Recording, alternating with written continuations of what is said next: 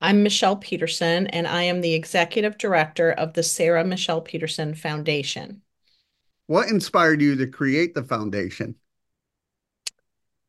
My family and a few friends were inspired to create the Sarah Peterson Foundation when our daughter Sarah died by suicide just a couple weeks after she turned 15. Yeah, can you tell me about Sarah? Sure, Sarah was, I guess, a pretty typical 14, 15-year-old. She really enjoyed animals. She did well in school. She was on the track and cross country teams, was interested in running. She was still a Girl Scout, and her favorite part of that was service projects in our community. She was one of four children that Eric and I are fortunate to have. So she had a sister and two brothers close to her in age, lots of friends. Um, Sarah was depressed and anxious, and after being diagnosed with that during the year prior to her death, she was receiving treatment and she did have a stay in an acute care facility. She had an excellent therapist. And unfortunately, though, Sarah was not getting better, was not able to overcome some of the things that were difficult for her, and she did end up taking her life. So, what are some of the programs the foundation has? The Sarah Peterson Foundation has a variety of programs for adults and for youth. We have the nationally known programs that people can earn a certificate for, including Safe Talk and Question, Persuade, Refer. You might hear that one called QPR. We also have Soul Shop, which is a faith-based program.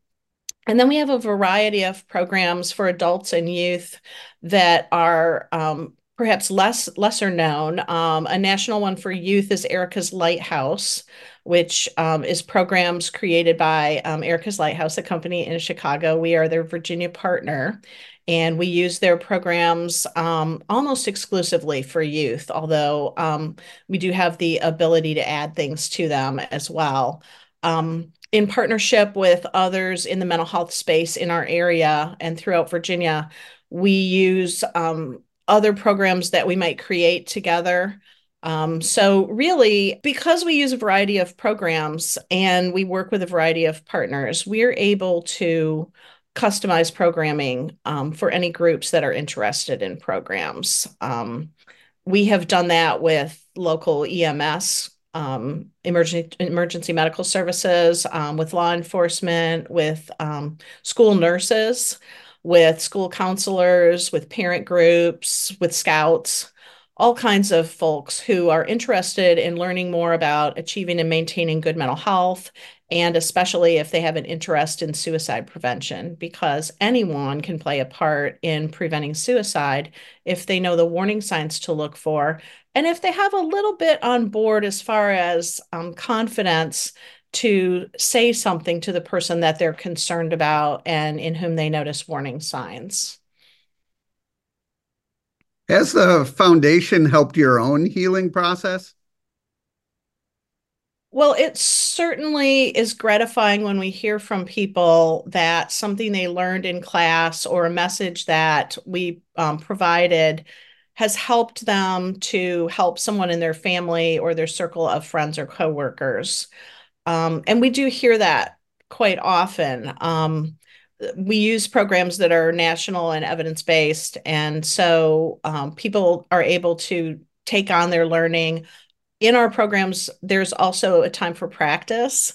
So people gain confidence that even though it may be hard to talk about difficult topics like suicide, they find that once practiced, they're able to do that. And that really nothing bad happens if you're wrong, or if you don't know all the answers to help somebody. At least you are able to let them know that someone has noticed they're going through something, someone cares, and someone is trying to help direct you to some care that might be needed.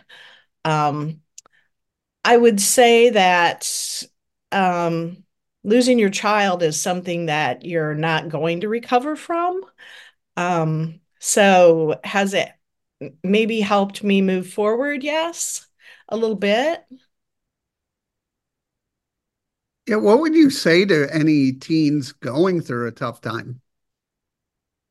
Ah, I think that is a really important question, and I'm glad that you asked it.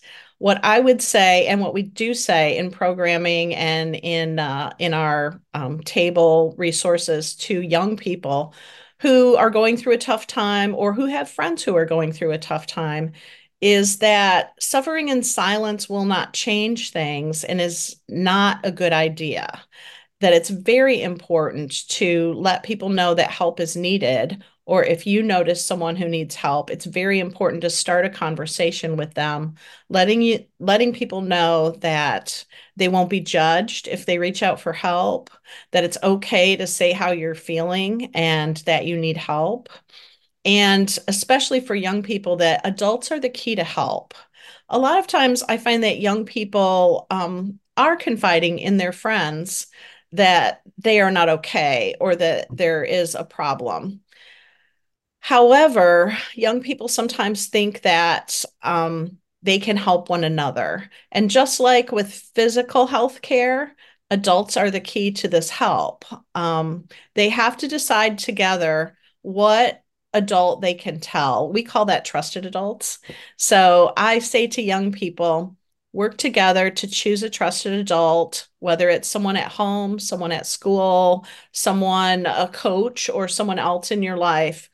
Reach out to a trusted adult and let them know that something is not as it should be and that you need help and you need to talk to someone. Hopefully, the person you choose will be receptive. And if they're not, pick another one and reach out again because everyone deserves to have good mental health and to feel that they can manage the things in their life, their family relationships, their school, and their activities that they want to take part in.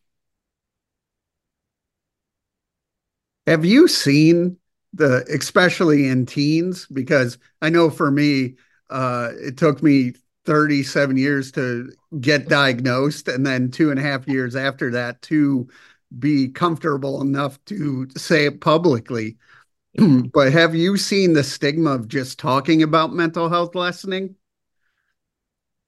I think that's a two-part question. Another great question because after all, um, when we're feeling that stigma, and thank you for sharing that it took you so long to find help, and then even more time to feel comfortable saying that out loud.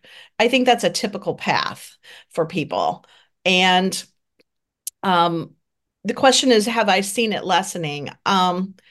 I would say if there is a silver lining to our pandemic, it might be that people are talking about mental health a whole lot more than we were before. And it's become acceptable to use the words mental health. Everybody is knowing that there is stigma around mental health and is comfortable saying it. So I think in the general sense, I have seen a slight lessening of people just being able to talk about mental health. But I said it was a two-pronged question or answer. And the second piece is that when it's yourself or someone in your family, I still see a great reluctance on the part of people to talk about it, to reveal that their own child needs help until the crisis happens, until it's a crisis situation. The Sarah Peterson Foundation is a prevention-based foundation. We deal with suicide prevention and with guiding people to notice how to achieve and maintain good mental health. So, thinking about if more people would be comfortable learning about prevention and putting things into practice and addressing behaviors and warning signs and even thoughts before they become a crisis, I think it would be extremely helpful for families, for communities, and for anyone.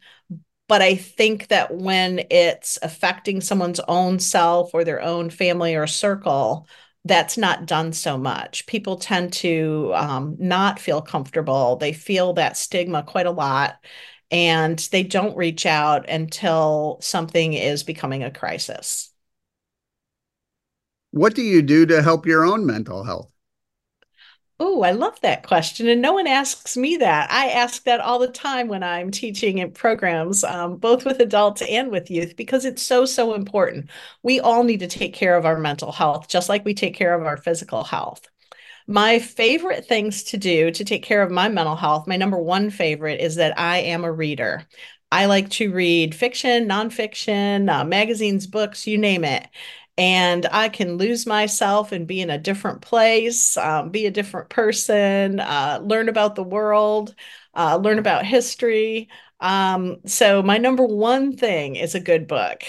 I also go for walks. I'm fortunate to live in a beautiful place and be able to walk trails. I like to kayak and I like to spend time with my family. I mentioned that I have four kids. Three of them are young adults whom I really enjoy doing things with when I have the opportunity. And I like to cook, maybe not every night on the daily grind, but when I'm in the mood, I like to cook. What are some of the things that motivate you? Some of the things that motivate me are I do feel a responsibility to make the world a better place. I think that it's important to take part in your community. I belong to a number of community groups. Of course, I lead the Sarah Peterson Foundation and enjoy many partnerships throughout our community and also throughout our state. The Sarah Peterson Foundation is part of the Suicide Prevention Interagency Group of Virginia. And that includes those who work to prevent suicide throughout the state of Virginia. We have many relationships there. And that has been gratifying to me because I really have enjoyed knowing that we're not alone in what we're doing. Also, before I did this work, I was a teacher and I still enjoy presenting programs to young people, teaching young people. Um, I care about our planet and I really enjoy doing outdoor things. As I mentioned, for what do I do to take care of my own mental health, I really like being outside. So all of those things I think motivate me to work well and try to balance my work life and my personal life, which is a good thing for your mental health. You touched on it a little bit, but how does it feel to help teens and the families going through a tough time? I think that in my case, I remember well what it was like to have a child, a teen of my own who was depressed and very much overly anxious. And whenever your child is not well, all you can think about is, my child is not well. What do I do? Who could help me? And I think being one of those organizations, one of those people who can help others, is something that is important to me. It feels important. It feels like something that we need in our community. It feels good, in short, to help others. And as I mentioned, I really have spent my life, my adult life, doing those things. I was a teacher. Now I run a foundation that has a large focus on youth. And in between all of that, when I was raising my four kids, I, of course, was a scout leader, directed and taught vacation Bible school and Sunday school. You name it, all the things my kids were involved in, I did some part in it, sports, the arts, and more. So I enjoy, now that my children are grown, still having, one toe dipped in, doing things with youth. If nothing else, maybe it keeps me a little bit younger. Yes, I exactly. hope. So, where do you want to see the foundation, say, in the next 3 to 5 years? That is a great question. September is Suicide Prevention Month. And last September in 2023, the Sarah Peterson Foundation kicked off an initiative to educate our population in Hampton Roads, Virginia, which is where we're located. It's called Project 300K or 300,000. And we are attempting to educate 300,000 people, which is about 17% of our local regional population, in one of the national evidence-based programs. I don't think we're going to be able to do it within 3 to 5 years. um, it's a really big project, but luckily we have partners who also provide those same programs. And a really interesting thing is that studies show that where at least 15% of a population is educated in suicide prevention, the rate of suicide actually goes down. I would compare this to something like CPR, where if you have a large number of people in a community educated in CPR, then the incidence of heart attack goes down because wherever you are, there's someone who notices your warning signs when you're having a heart attack and is able to take quick action to save your life. Imagine if that was the same for suicide. If wherever you were and you perhaps showed signs of being a person thinking about suicide, there was someone around to notice and to have a initial caring conversation with you and direct you to care, the incidence of suicide would go down. So it is my hope that in 3 to 5 years, the Sarah Peterson Foundation would be making significant progress toward the education of our 300,000 people in Hampton Roads, and that the incidence of suicide would begin to go down based on us spearheading this program.